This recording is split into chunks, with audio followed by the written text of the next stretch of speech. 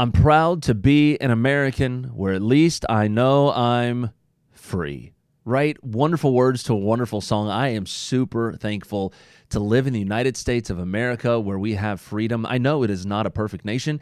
I know we have many flaws, but by and large, I think it is the freest nation in the history of the world. We have more rights and more freedoms than any other time or place that I know of in the history of the world. And I could be wrong on that. Maybe somebody will leave a comment and say, "Oh, you're wrong. You're an idiot. You don't know what you're talking about." That could be true. I may be wrong on that, but I do believe that we are one of the freest nations in the history of all societies, and I think it's incredible to live here in the United States of America, and I believe that I'm incredibly blessed. I'm thankful to be an American. I'm thankful for our flag. I'm thankful for our songs and our anthems, and I really, truly am grateful for all that it means to be an American. And I love what it means to be an American in the sense that we have so much freedom. I love the fact that we have freedom, but it begs the question. I think it's a question that's being asked in the political world, and I believe is beginning to be asked even more and more in the theological world. What is freedom, and is freedom always a good thing? Let me put it this way. If we have no freedom, or if we have limited freedom, then we don't have the ability to choose for ourselves. If we have freedom, then why do we need laws?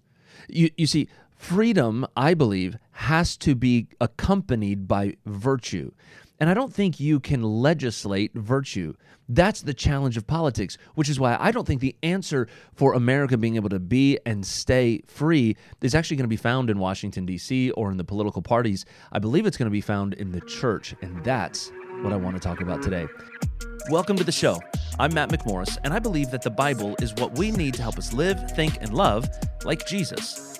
As a pastor, I find that people are way too busy sometimes and might actually need some help understanding what the Bible teaches about a multitude of different topics. So join me as I interview pastors, theologians, and students of Scripture as we seek to know what the Bible says, what it means, and why it matters.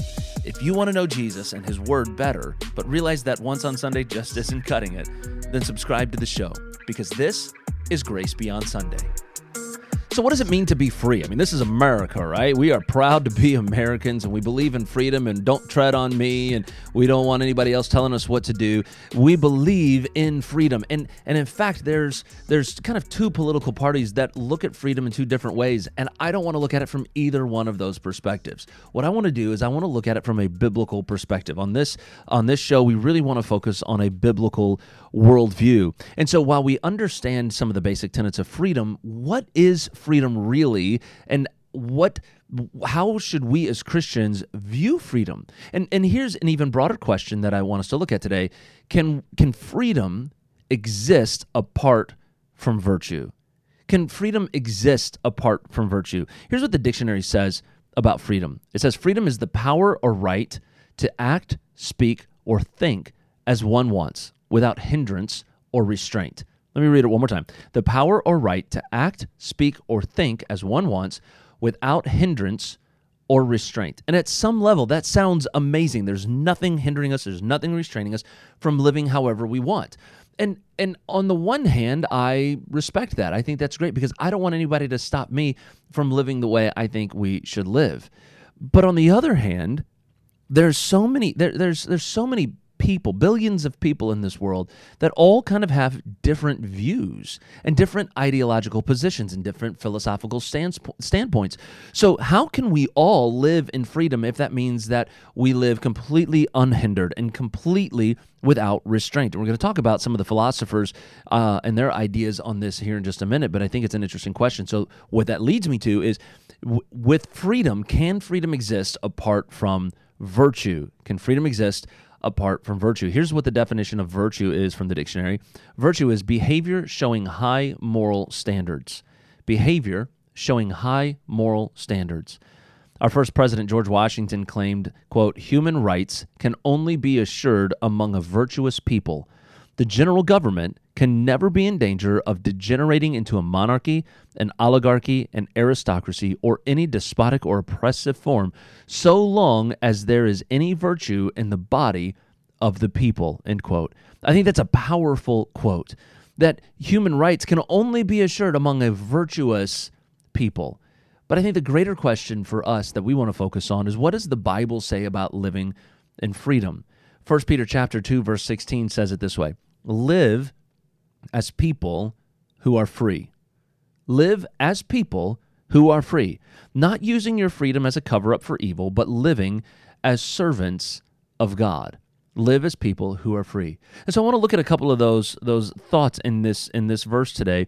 And it starts off with live as people who are free. What does Peter mean when he's speaking of this idea of freedom? Now he's talking to people that have been oppressed, they've gone through difficult times, and they've scattered. These are Christians that have scattered around, and he's writing this letter to spread amongst them, and he's talking to these people about holiness and righteous living. If you look earlier in the book of 1 Peter, what he's talking about is holiness and living righteously. So he's not referring to this in some kind of a legalistic way that if you do things, God will love you. He's talking about it in a grace-based way. In other words, because of grace, because of Christ, we should live in a way, we should respond in a way that showcases and shows forth holiness and righteousness.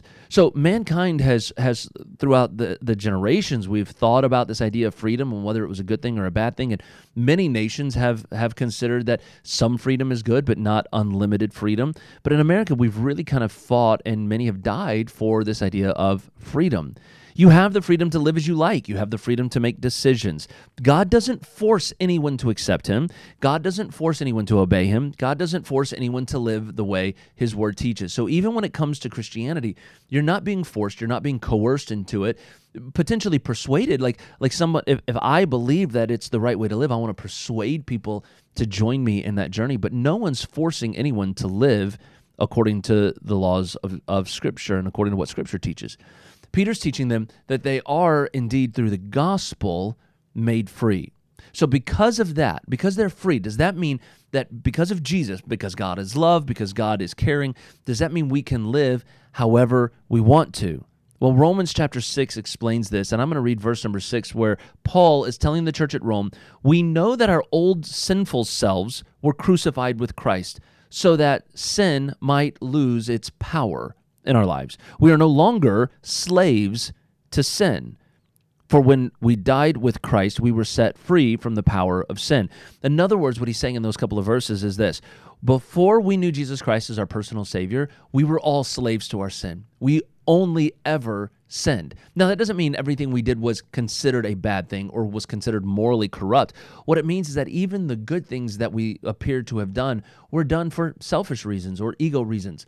Let me give it to you as this example. If somebody is a poor person and they're sitting on the side of the street and I walk by and I put a $100 bill in their cup that they're holding up for some kind of help and support, I can do that, and somebody might say that's a good thing. And it is a good thing, but why did I do that? Well, I did it to help them. That's great. Why did you want to help them? Well, because it makes me feel good, right? So even these things, now there's nothing bad. Feeling good's a great thing. But if that's my reason, if that's the reason I'm doing those things, even those things are selfish. I'm a slave to my own desires. Verse number 14 goes on, sin, because we know Christ, sin is no longer your master, for you no longer live under the requirements of the law. Instead, you live under the freedom of God's grace. You live under the freedom of God's grace. For those of us that know Jesus Christ as our personal Savior, we're free to live in God's grace. The beauty of the gospel is this: prior to life in Christ, we knew only bondage. We lived bound by our sin because it was our only nature. But when we place our faith in Christ, we're set free from that singular nature. We're free to choose whether or not we will live in a way that pleases Christ or whether we're going to live in a way that pleases ourselves. There are those who claim Christianity is oppressive with its rules and moral laws. But what they don't see is that without Christianity, you're truly a slave to one master with no hope of potentially serving another. And that one master leads you ultimately to destruction. James chapter 1 teaches this: but each person is tempted when he is lured and enticed by his own desires. Then desire, when it is conceived, gives birth to sin, and sin, when it is fully grown, brings forth death. Christianity is what actually frees us from our own choices. It frees us from being bound by our own desires that lead to destruction. No one is truly free until they know Christ, even if they don't even realize it. So when Peter is telling them to live as people that are free, he's saying recognize your position in Christ. Recognize the power of the gospel in your life has made you free from your sin. But what does this have to do with religion? Well, religion is often like a pendulum that swings too far to one side or the other. You see, in some churches, in some religions, you can look at it this way. God loves you and accepts you just the way you are. And you don't have to change. There's no restrictions, no rules, no nothing, just love. And God is love, and so you can be whoever you believe your authentic self is, and God will just love you and accept you the way you are. On the other side of that, there's another kind of religion that says this: God will love you if you live a certain way, follow a set of rules, and he will accept you into his love. So on the one hand, it's you can kind of live however you want and God will love you. On the other side of religion is this idea of if you follow these rules, God will love you. And the reality is both of those ideologies are problematic and both of them are wrong. And Peter kind of takes both of those to task and he addresses them both. You see, so he started off where he said to live as people that are free, but then he goes in and says this: not using your freedom as a cover-up for evil. So the first ideological view of religion, which basically says that love is the premier virtue, claims that we can basically all live how we want to and that no one should judge us because God, quote, made us this way. This is how I was born. But Peter is teaching these Christians that our freedom in Christ is not to be used as a cover-up for us to live lives that are evil. I was reading an essay this week from the Cato Institute where the author, a gentleman, I don't know him, a gentleman by the name of Doug Bandow, made several interesting claims. And let me read these to you. First of all, it says this, quote, virtue cannot exist without the freedom to make moral choices. Coerced acts of conformity with some moral norm, however good, do not represent virtue. Rather, compliance with that moral norm must be voluntary. In other words, morality or doing good is something that can't be coerced. It can't be forced by a government. It's something we must have the freedom to choose. So I believe even Peter's saying this. He's saying, yes, you have the ability to be free, but don't use that freedom as a cover-up for evil. But you do have the choice. He goes on later in the essay and says this: government has proved that it is not a good teacher of virtue. The state tends to be effective at simple tasks, like jailing people. It is far less successful in shaping individual consciences. New laws would not make America a more virtuous nation, even if there were fewer overt acts of immorality. There would be no change in people's hearts, and thus in society's moral core. Now, here's what I find interesting about this. He's not saying that we shouldn't have more laws and we shouldn't do things to protect more people. For example, let's take the issue of abortion. We can mandate that abortions are illegal, which is not what the Supreme Court decision was in Dobbs. It simply gave those decisions back to the states. But let's say that you live in a state that kind of puts away the ability to have an abortion for just any reason. In those particular states, somebody might look at that and say, we've done a good thing. We've mandated that abortion not be allowed. And I agree with that. I don't think people should have abortions, and I think having laws about that are a good thing. But the reality is the heart of the problem is still in existence. So just because somebody isn't legally allowed to have an abortion doesn't mean that we've become a more virtuous society. It just means that they're not legally allowed to do the thing that they still believe and are convinced they should be allowed to do. Morality and virtue is something that has to come from some outside source, some transcendent source like God. Another quote from the essay is this: it is not the government's job to enforce virtue. I contest that the government cannot enforce true virtue, obedience perhaps, but not a virtuous society. Making government a moral enforcer encourages abuse by whatever interest groups gain power. If one thing is certain, it is that man is sinful, that sin is magnified by coercive power. Those who possess power can, of course, do good, but history suggests that they are far more likely to do harm. So either side of the equation, whether it's the Democrats or the Republicans, when power is gained, often that power is corrupt, and history just shows us this. Virtuous living, or what Christians like to call holiness, is a requirement, I believe, for freedom. Because without personal restraint and without personal holiness, freedom historically always leads to debauchery. Unrestrained freedom is dangerous. Now, that doesn't mean that I think a governmental system should come in and take over and that we should have some kind of a monarchy or something of that nature. What I believe is that there has to be virtue along with our freedom. So I'm all for freedom. Don't get me wrong here. I'm all for freedom, but I think there has to be virtue with that freedom. So many try to regulate freedom through the government. The government, though, is not the institution that God created to train virtue. For that, God gave us the family and he gave us the church, which is more of what we're going to discuss in a little bit. So some people will use Jesus as an excuse, as a reason to justify things like abortion or sexual experimentation or things of that nature, but those things really are anti-true freedom. Freedom that brings true peace and joy only exists in the boundaries of holiness. That's why many view the church, though, as oppressive and as an institution that should be regulated by the state and relegated to the realm of the extreme. They believe the laws of Scripture are actually restricting their own personal freedom, which restricts their ability to create and develop some kind of utopian society. So we see that we're supposed to live as people that are free, not using your freedom as a cover-up for evil. But the other thing we see is that we are supposed to live as servants of God. The second view of religion is that if we do certain things, God will love us more. In other words, if there are certain things that we do, God will then show us his favor. We can earn favor with God. But the reality is, as Pastor J.D. Greer says, he says, there's nothing you can do to make God love you more, and there's nothing you've ever done that would make God love you less. The reality here is that Peter's teaching them that since you love God, you can then choose to be God's servant.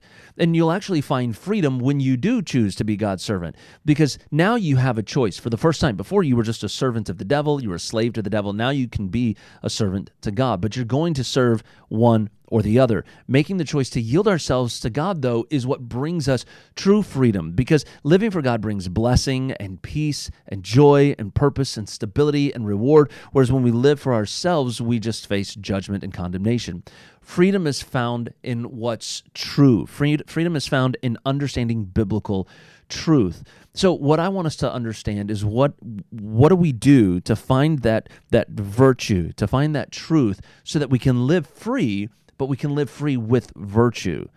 Throughout history, man has pondered and debated and discussed some of the great meanings of life. Many great thinkers have kind of asked questions about why we exist and what our purpose is and what it means to be free or to be authentic. Freedom from any restraints. And they claim that if we could free ourselves from anything, we could find a utopian society. If we could free ourselves from capitalism, if we could free ourselves from the oppressor, if we could free ourselves sexually, all of these things would allow us to live this utopian self. No sexual repression, no moral withholdings. All would be good if we could please our psychological self, if we could make our psychological selves happy. Charles Taylor calls this the expressive individualism. Expressive individualism, meaning that man is at his best when man is completely free. Many philosophers claim that Christianity is oppressive because it has a moral law that Christians claim should be upheld. And so it makes this concept of real freedom or true authentic freedom impossible. Many of the philosophers of the past would claim Christianity to be indefensible, but then there are some that have had a great impact on modern philosophical thinking, like Friedrich Nietzsche, who found religion to be morally repugnant, he thought it was an awful thing. Nietzsche held to two basic realities that have influenced thinking in modern culture. One was that he was suspicious of any claims to an absolute moral truth, and he secondly rejected all forms of religion. Why? Because religion was oppressive. You couldn't be your authentic self if you were under the oppression of some form of religion. Oppression limits personal freedom, right? Because if you love me, the Bible says, keep my commandments. And so if I'm keeping God's commandments and I can't just do what feels good. Nietzsche believed that the purpose to life was personal happiness, or what Percy Shelley, who was a romantic poet, believes that the purpose of life was personal happiness, and he was against organized religion or the church, and thought it was some of the major problems for the pursuit of personal freedom and personal happiness. He wrote in his book, Political Works, he said this: in fact, religion, quoting him, in fact, religion and morality, as they now stand, compose a practical code of misery and servitude. The genius of human happiness must tear every leaf from the accursed book of God, ere man can read the inscription on his heart. How would morality, dressed up in stiff stays and fineries, start from her own disgusting image should she look in the mirror of nature. And then Carl Trueman, in his book, The Rise and Triumph of Modern Self, wrote this describing what Percy Shelley was teaching. And he says this, quote, "Organized Christianity, with its imposition on humanity of the law code contained in the Bible, is that which has alienated human beings from each other and destroyed true liberty. Christianity must therefore be destroyed if human beings are to be truly free and truly happy." That wasn't what Truman thought. That's what he says Percy Shelley was teaching. And this is what a lot of the quote-unquote philosophical thinkers that have influenced today's culture have to say, is that Christianity is oppressive. It's destroying man's ability to be truly free. So how does somebody learn to be free? How does somebody learn to truly live in freedom? Well, John chapter 8, verse 31 and 32 say this. "So Jesus said to the Jews who had believed him, 'If you abide in my word, you are truly my disciples, and you will know the truth, and the truth will set you free.'" You'll know the truth, and the truth will set you free. The word of God is truth. Now, we can look at the Bible and we can see where the Bible teaches that Jesus says that he is the way and the truth and the life. No one comes to the Father but by him. Jesus is the truth. We can read in the book of John where the Bible says, "In the beginning was the Word, and the Word was with God, and the Word was God." And then later on it says, "The Word became flesh and dwelt among us." So this reference to the Word or truth and Jesus, it's all Jesus. Jesus is the truth. And then the church supports truth. That's what's so interesting and important about church. As a pastor, I don't want people to come to church just because I'm trying to grow a gathering or a following. I want people to be a part of a church because I think the hope for America, the hope for freedom is found in the church. Paul wrote in his letter to Timothy, "I'm writing these things to you now, even though I hope to be with you soon, so that if I am delayed, you will know how people must conduct themselves in the household of God. This is the church of the living God," get this, "which is the pillar and foundation of the truth." The pillar and foundation of the truth is the church of the living God. What is a pillar? The definition in the dictionary is this: a person or thing regarded as reliably providing essential support for something. And then a foundation is an underlying basis or principle. So the church is the underlying base, and the pillar is that which provides essential support for something. So the truth is Jesus, and the church lifts up and magnifies Jesus. So in a healthy church, you'll be taught truth. In a healthy church, you'll be part of a community pursuing truth. In a healthy church, you'll have prayer warriors, burden bearers, accountability partners, and shepherds helping you understand and live out biblical truth. Get this, biblical truth sets you free. So here's my simple conclusion of how I believe America can be sustained as a free nation. Alexis de Tocqueville came to America in the early 19th century looking for what made America great. And here's what he concluded, and I quote, "I sought for the greatness and genius of America in her commodious harbors and her ample rivers, and it was not there. In her fertile fields and boundless forests, and it was not there. In her rich mines and her vast world commerce, and it was not there. In her democratic Congress and her matchless Constitution, and it was not there. Not until I went into the churches of America and heard her pulpits aflame with righteousness did I understand the secret of her genius and power. America is great because she is good, and if America ever ceases to be good, she will cease to be great." So whether you think the solution for America is to make America great again or to build back better, the reality is simply this: the church of Jesus must be strong, it must be healthy, and Christians must use their freedom for the glory of God. Is the church perfect? Nope. Is our nation perfect? No. But the church is the pillar and ground of the truth. So find a healthy, Bible-believing church, be a part of it, reach people with the gospel of Jesus Christ, bring them into a healthy, Bible-believing church, and let's watch God turn our nation back to Him, not through our politics, but through our churches.